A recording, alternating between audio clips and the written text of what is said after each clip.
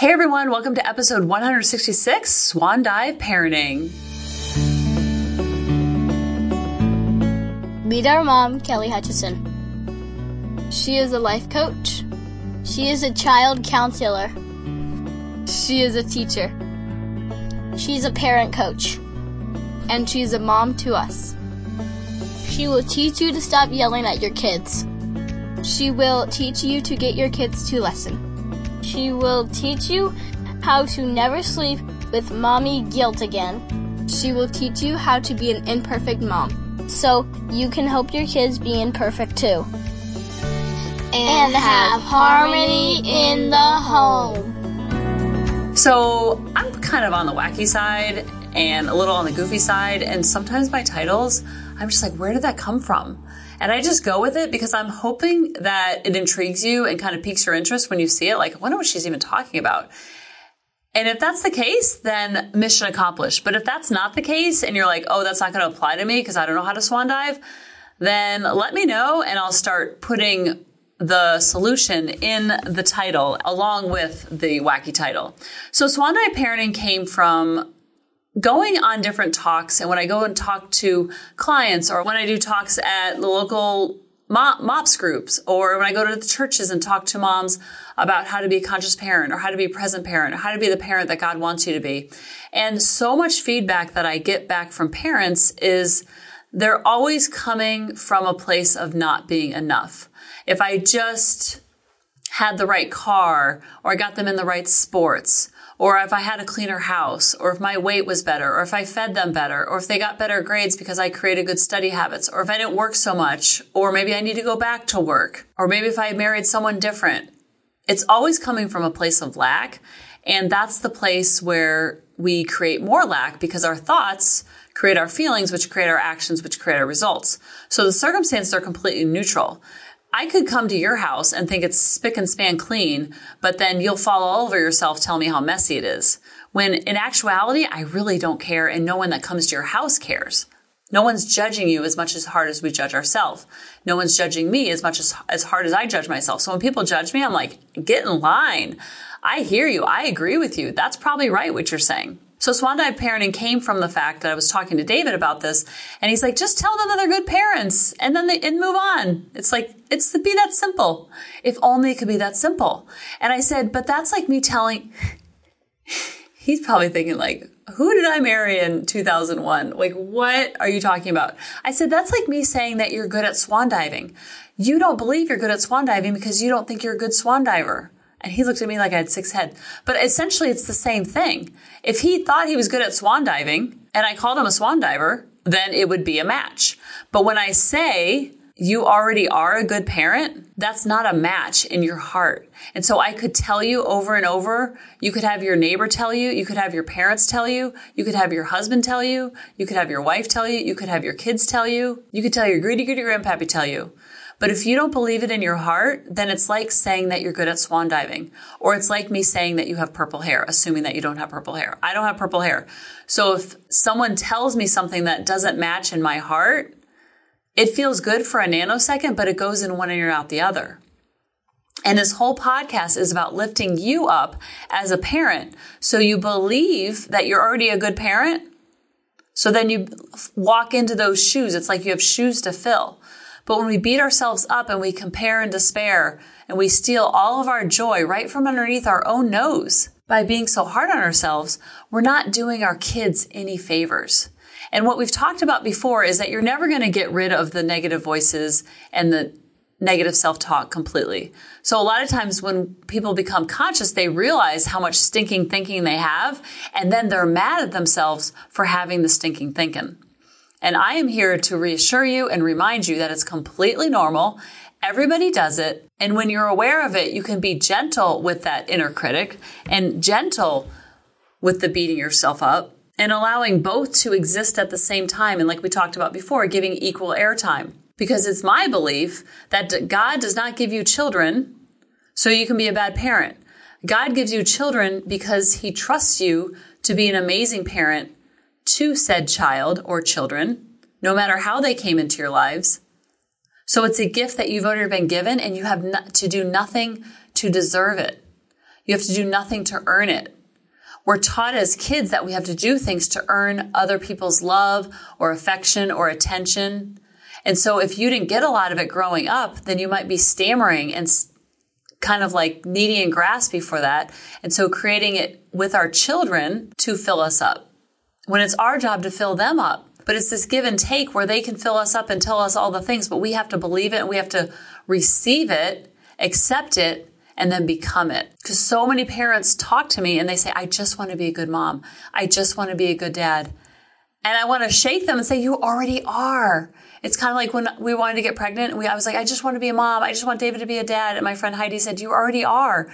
The moment you decided to become parents, even though it took you 6 years in that journey, the moment you decided, that's when you became parents because you became parents in your heart. And then we believed it. We were patient and we prayed. And then we had these 2 beautiful miracles. And in that journey, they teach us about unconditional love. They teach us that we don't have to do anything to deserve the award of good parent. Because guess what? Being a good parent is all made up. It's all subjective. It's all different. If you ask 10 people, what does it mean to be a good parent? Who knows? There's no right or wrong. It's something you already have, and your children are looking up to you to affirm them that they're a good kid. And the way that we talk to our kids is usually, it's going to blow your mind. The way that we talk to our kids is usually a peek at our inner dialogue. Because what we complain about most with our kids and what we're yelling and screaming about is what we're really yelling and screaming about inside of our heads to ourselves. And it's just projected all over them. Now, when we know this, it's such good news. Because when we clean up our stinking thinking and we start being kind to ourselves and letting ourselves off the hook a little and giving ourselves grace, then you'll be able to do the same thing to your kids. And this is beautiful symbiotic relationship.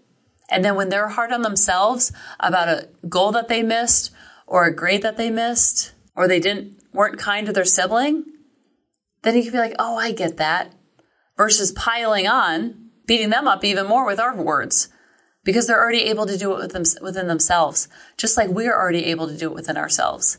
And that voice inside of their head is still growing and developing.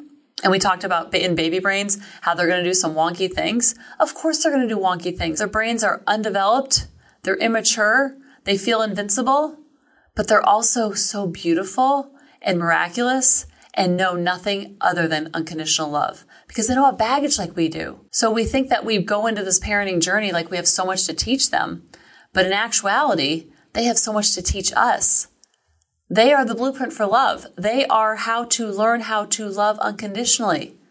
If we weren't taught that as a child, now we can learn it from our child. And stop being so hard on ourselves because we only have 940 Saturdays between the time that they're born and that they're grown and flown. So do we want to spend that being hard on ourselves and I should have given them extra cauliflower at dinner or been at that game on time and I was 5 minutes late and oh my goodness, I remember when I didn't dress my kids up in red for Valentine's Day, I beat myself up like you thought I forgot to pick them up after school the way I beat myself up. So just know when you start giving yourself grace and kindness and love, what we're all starving for, it's much easier to dole that out to our kids. And then they're going to dole it back out to others and to themselves and to you. It's a win-win symbiotic relationship. And that's what all that conscious parenting is. It's not an on-off switch. It's a journey, not a destination. There is no destination addiction because a lot of times parents will tell me, I just want to know that it's working.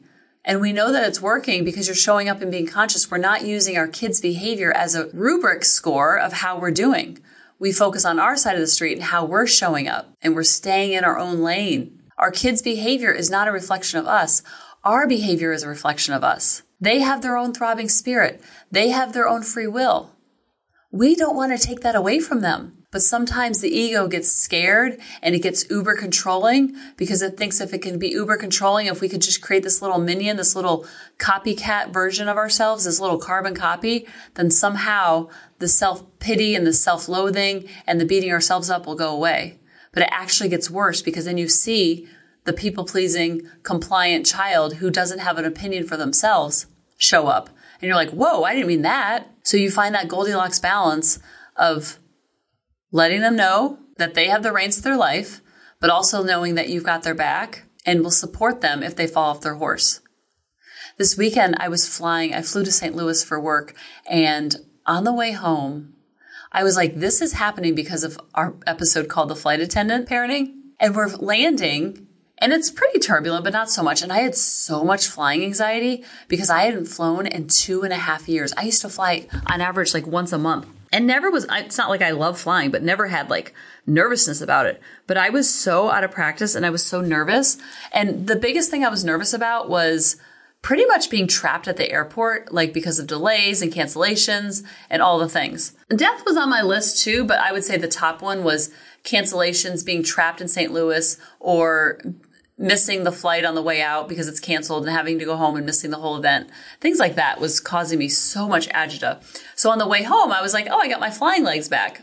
And once I got to the airport, I was like, oh, I know how to do this. This is no big deal. And of course, I borrowed Worry for Nothing because nothing was canceled. Nothing was even delayed.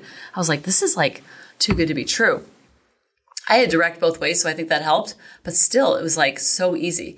And so on the way back, there's a little turbulence. I'm like, I can do some turbulence. And then the flight attendant gets on the mic and she's like, hello, everyone. Due to extreme turbulence, we're going to do an honor system landing. What that means is you need to wake up your neighbors. You need to make sure that all your bags are underneath your seat. You need to make sure your trays are up and your seats are up. And we're doing the honor system because if you're getting off the plane without your stuff, you don't want to be tripping over your neighbor's stuff and you don't want your neighbors tripping over your stuff. So please make sure it's all in it. And she was very serious tone. I was like, what is the honor system landing? What is going on? So I texted David and my dad. I'm like, what is the honor system landing? I'm texting all my friends. I have Wi-Fi, but it's so sketch that I'm like trying to Google it. I'm like, what is the honor system landing? Are we going to go down that slide like you see on an airplane? Like I literally thought that was going to happen. And I was trying to see the flight attendant because I was trying to read her eyes and read her vibe. But I was in the window seat. I wanted to get up and like peek at her. I was dying to see her face because I needed to know, is this like a code red or is this like just some turbulence and this is like code for something? What is an honor system landing? What in the world? But I couldn't see her face.